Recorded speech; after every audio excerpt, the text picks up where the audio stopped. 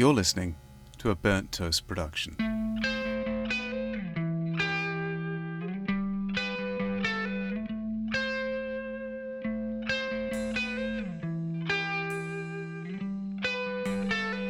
There is one cat too many.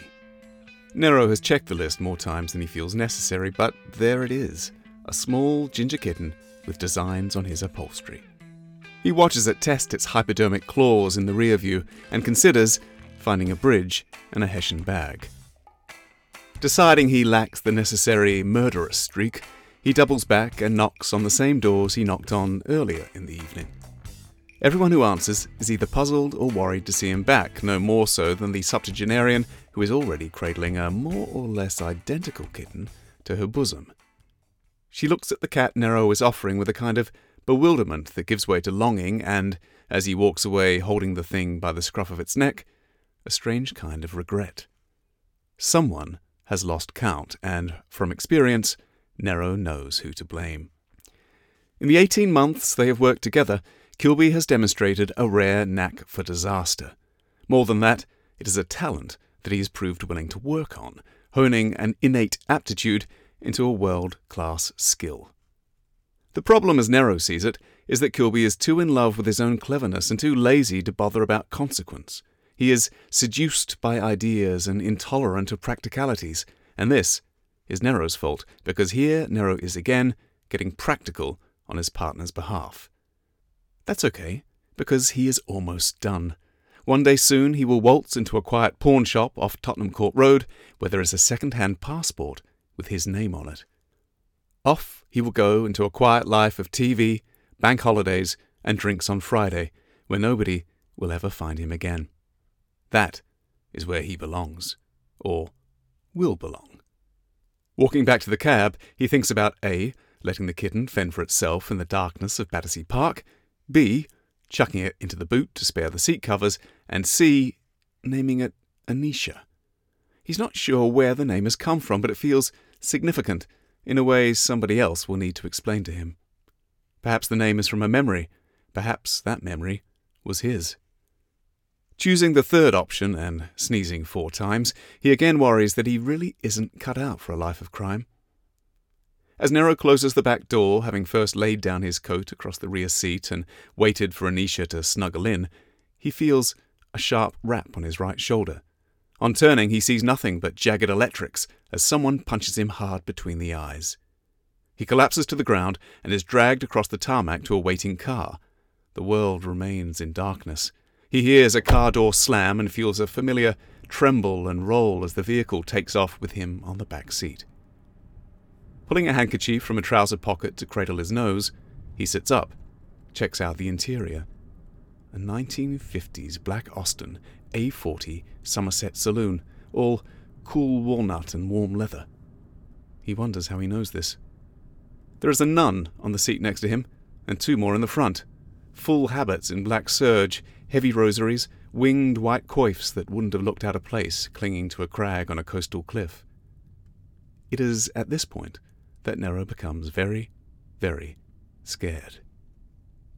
The nun in the passenger seat speaks. She makes no concession at turning around. The voice is precise and polished, like a lesser royal. Her dark eyes, bracketed with 4 decades of baggage, glare at Nero in the rear view. "Am I to take it you were not expecting us, Mr. Dusk?" Nero looks at the nun on the seat beside him, young, fat, and grinning at him with some private, almost lusty excitement, eager sausage fingers grappling at the handle of the carpet bag on her broad lap. Eyes wide, unblinking. An expression of Kilbey's comes to Nero, unbidden. The woman is short of several hinges. "Not today," he says. "But you know who we are?" Nero knows exactly who they are. There are nursery rhymes about these nuns. They were the bogey women your parents spoke about when you stopped fearing the meatsmiths. Nero never had parents, not that he knows about, but he still knows about the Sisters of the Dark, a lost order that turned from the light to worship the shadows. These were women you didn't want learning your name. Nero is trained in the art of spotting trouble. There are the big talkers, solid muscle from sole to scalp. Amateurs, one good shove and they'd be on the cobbles. More frightening are the silent ones with nothing to prove, the professionals. They mean work, skill, blood and sweat. But the ones that scare Nero most are the nutters. There is no rhythm to their violence, no code, no warning signs, no limits. They will have your kidneys out before you knew the fight had started. Right now, Nero fears for his kidneys, and his liver, and all his tomorrows, all his yesterdays come to that. He sniffs, dabs the back of his hand against the tip of his nose, and smears a bright drop of blood. With his handkerchief, he wipes his hand clean. He takes his time. "This about the church cat?" The eyes in the rear view are steady, even as the car rattles and jars around them. They are the still centre of everything, and Nero can't quite look away from them. Long moments pass. "You hear that, my sisters? A shining example of native Cockney wit. A shining wit indeed." The driver, a small, withered thing in her 80s, peering at the road through thick beer bottle spectacles, and the sausage-fingered girl laugh mechanically for 10 seconds until the passenger snaps her fingers. "As an order, we appreciate humour. We appreciate irreverence. We, too, laugh in the face of what is right and proper. We did not make the rules that make the world, and we do not observe them. Their right is our wrong. So we respect your subversion, even if we cannot tolerate it. Sister Aphasia?" She clicks her fingers again, and, grinning, the sausage-fingered girl punches Nero in the ear. His head rocks and rings. The car swims around him. Everything swims, except those eyes in the rear view. They hold him like gravity. "As Mother Superior, I require your respect. More than that, I require your terror. Our order thrives on the fear of unbelievers, a tradition I have always striven to maintain. Are you scared yet, Mr. Dusk?" "I'm always scared," Nero says. This is more true than he wants to think about. "Quite right, too. Your companion, or should I say, business partner? Do you know where he is?" "Not especially." "He is about to come into possession of something of ours. We want it back. More than that, we demand it back." "We should talk to him." "That would be impolitic." "Come again." "Your partner has a lineage that we cannot risk tangling with." All three of the nuns cross themselves to a silent prayer. "You, on the other hand, are a blank slate. No name, no past, no future, no story at all. How much do you remember of what you were?" Nero feels his cheeks burn. "Enough," he says. "I doubt it. The sisters specialize in stories, Mr. Dusk. All the stories that never happened. The books that were never written. The maps that were never drawn. We take the dark and we make it word. Ink on vellum. For religious purposes only." Nero has heard of the sisters' stories, the power of their dark word. They don't just worship the dark, but employ it, capturing it in ink to craft books and maps out of pure untime. Maps that show all the bits the real maps leave off, undoing spells and poems, books that could rewrite your life or shred your soul with a single sentence. He has heard stories, everyone has, of a Christmas gift of a pocketbook that turned a man into his own shadow.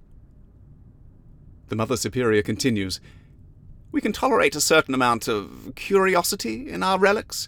What we can't tolerate is greedy little tea leaves like you and your partner deciding to make money from them. Are you understanding me?" "Wouldn't hurt you to spell it out." "Our maps detail manners even a guide like you couldn't find without help. One of our maps is missing, Mr. Dusk. Your friend has it, or will soon enough, and we are relying on you to return it." "What map?" "That is none of your concern. Allow me to be very specific about the limits of your concern." She clicks her fingers again, and Nero watches as Sister Aphasia opens her carpet bag. Her movements are slow, heavy with anticipation, delicious.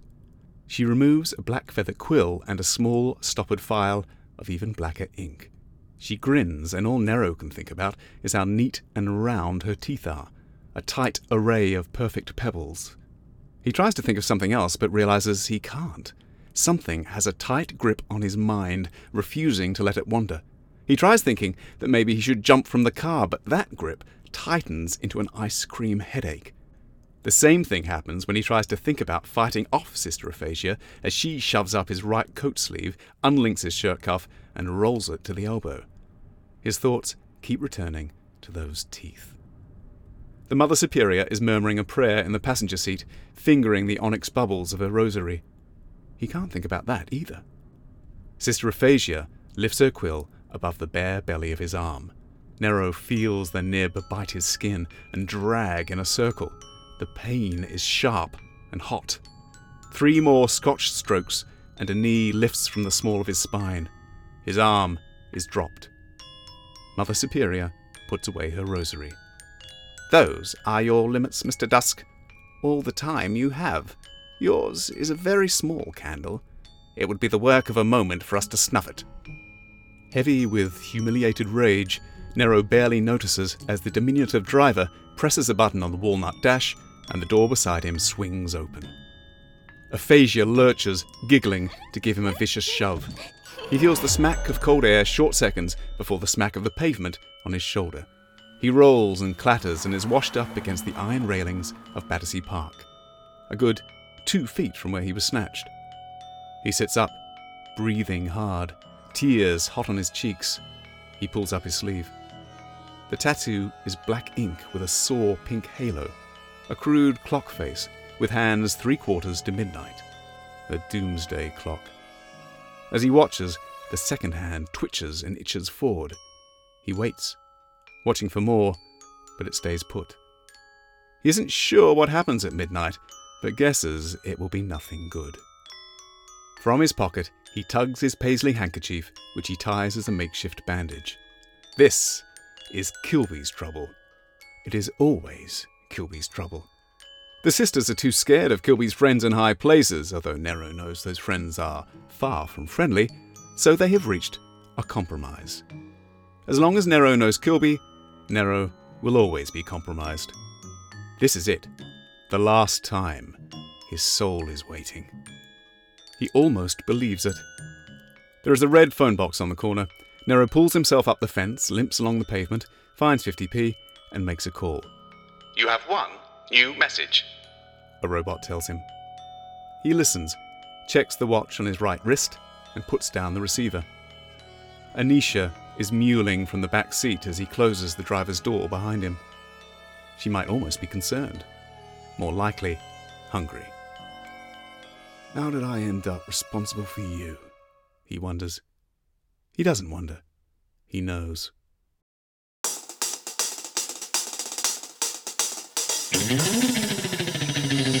The Terrible Business of Salmon and Dusk. Book 1, How to Disappear Completely. Written and performed by Mike Bartlett.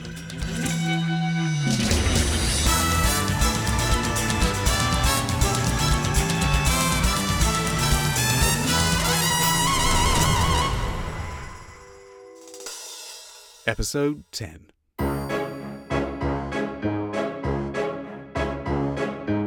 London is waking up to winter darkness. At Westminster Station, neon strips flicker in a pale ceiling. A light is on in the ticket window, and a guard waits at the gate. Breathless and one-handed, Theo fumbles her Oyster card and sends her purse skidding across the tiles. Kilbey has no card. "Sorry, sir." Seeing Kilbey about to vault the gates, the guard, a large Sikh, possibly a weightlifter, plants a firm palm on Kilbey's shirt front. "You can buy a ticket at the window." He gives Kilbey a flat smile, promising trouble. Bouncing with adrenaline, Kilbey raises his chin, ready for a fight. "Jones," he says, "buy me a ticket." The absurd juxtaposition of peril and protocol dizzies her. "You're not serious?" But already she is riffling for change, filling Kilbey's palm with coins and guiding him to the machine. As he argues with the screen, she glances back to the street. Her chest tightens. The butchers are striding down the middle of the road, implacable and determined. "Who are they?" Kilbey is distracted by the screen glare. "Sumo and Longstocking." "Who?" "Longstocking. Red pigtails. Swedish. You have read books.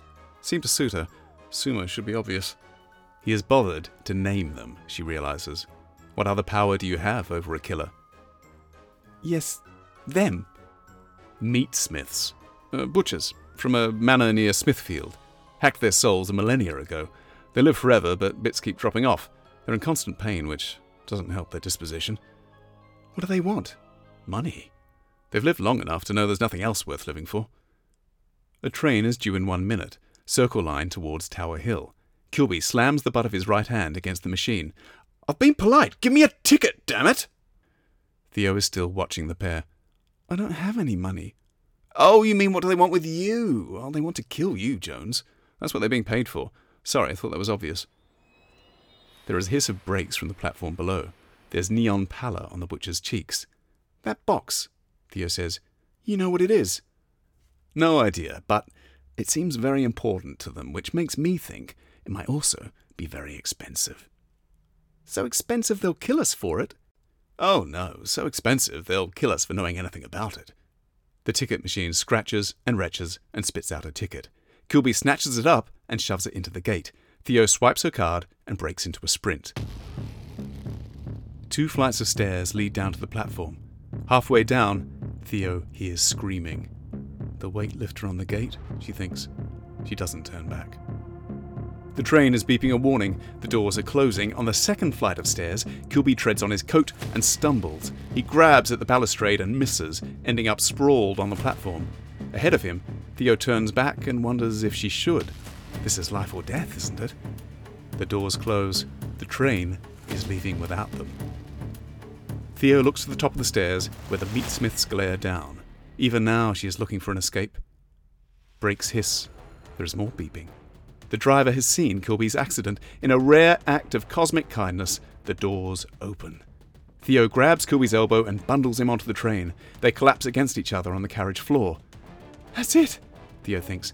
We're safe. We have to be safe. By the door at the far end of the carriage, something falls to the platform, heavy and graceless. At first, Theo thinks the meatsmiths have thrown a body over the railings. Then the body stands. The man, Sumo, has dropped 30 feet and landed in his boots. He walks stiffly, as if put together by a hobbyist, but he walks. He walks straight through the carriage doors as they close, and the train pulls out from the station. In the windows, only darkness. Theo doesn't panic. She is beyond fear, as someone with hypothermia is beyond cold. She only looks for a way out.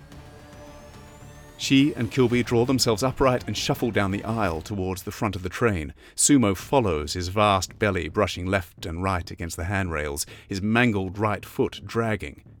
2 minutes to Tower Hill Station. They might lose him there, if they can survive that long.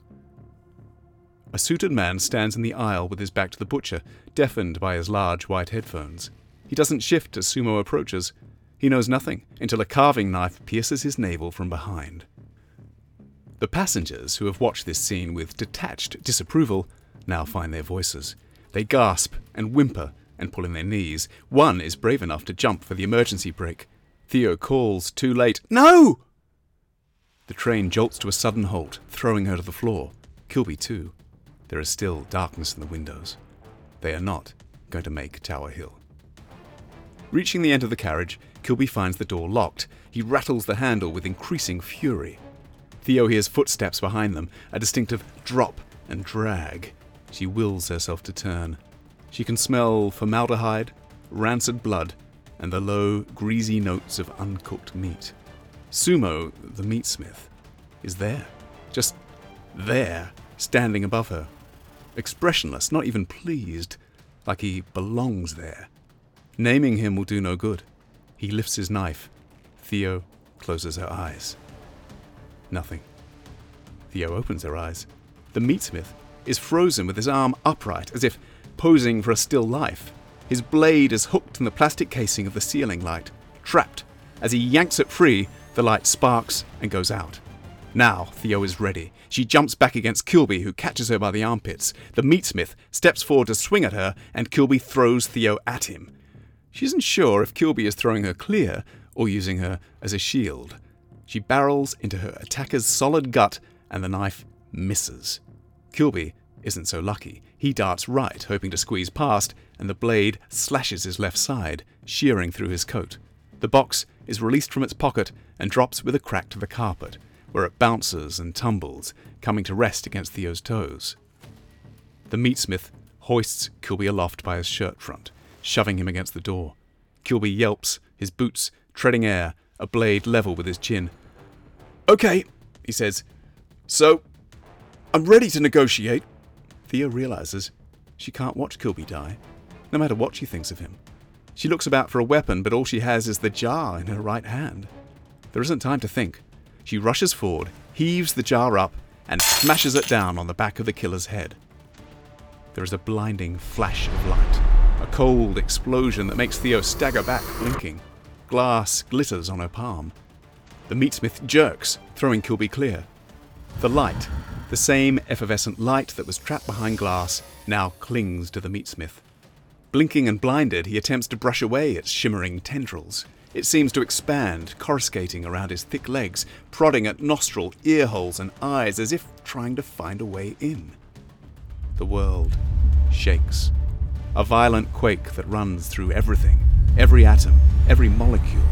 Twice as violent as that which shook Josh's office. Something is broken. When the quake stops, there is a moment's stillness, a quiet breath, and then the train shudders.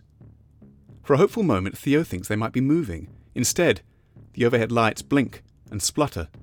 The glow in the neon tubes dims. Darkness rises, but it does more than that. It moves. Darkness crawls along the carriage walls. It seems as if the train is sinking into shadow. Theo thinks it is a trick of the light. It isn't. A trick of the dark, maybe. The shadows move faster than the light fades. She watches a shaving cream advertisement slide from view above the windows. A map of the Circle Line is swallowed by impatient darkness. Sloane Square, Victoria, St. James Park, Westminster, until Liverpool Street is blacked out. Beside her, holding a bloodied hand to his wounded coat, Kilbey watches the encroaching darkness. His face is pale, his hands shaking. "You really shouldn't have done that."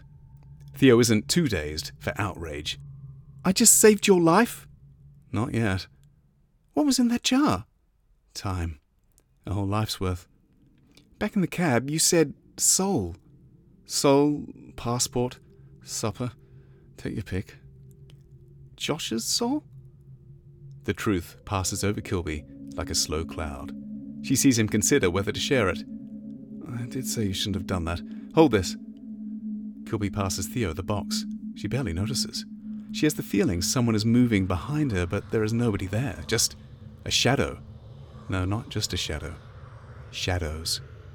They're moving. The shadows are moving. Dark nothing crawls out from under seats and through the glass. The carriage crowds with inky, shapeless ghosts. They climb ceilings, crawl the floor, and drift along the aisle.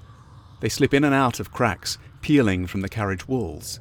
A phalanx of shadow begins to circle the meatsmith, who still scrapes at the light enveloping him. "What are they?" Kilbey speaks quickly, still only watching the darkness.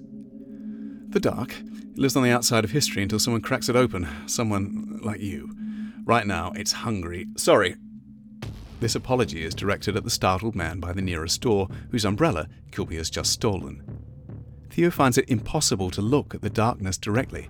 Her eyes want to look somewhere else, as if aware it can't really be there. This is nothing. This is emptiness. A shadow moves past her without breath, without heat, without any symptoms of substance.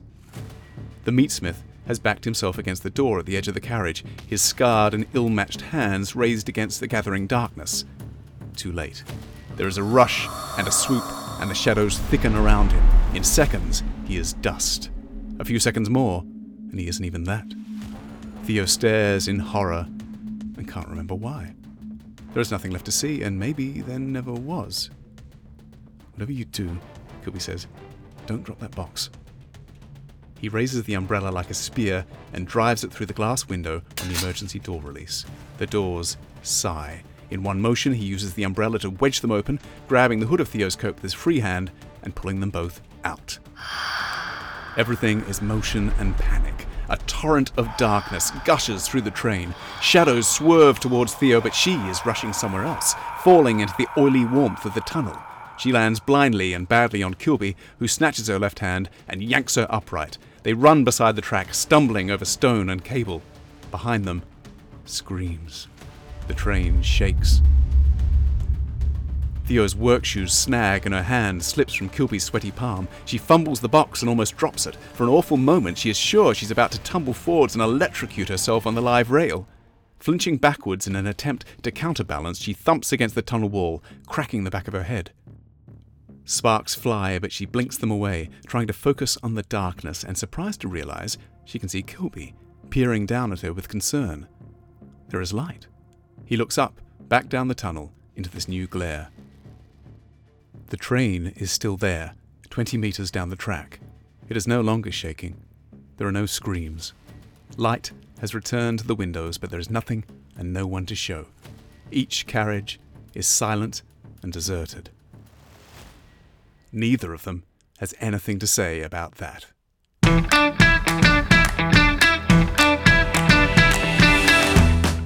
You've been listening to The Terrible Business of Salmon and Dusk, Book 1, How to Disappear Completely, written and performed by Mike Bartlett. If you'd like to find out more about this podcast, check out salmonanddusk.com.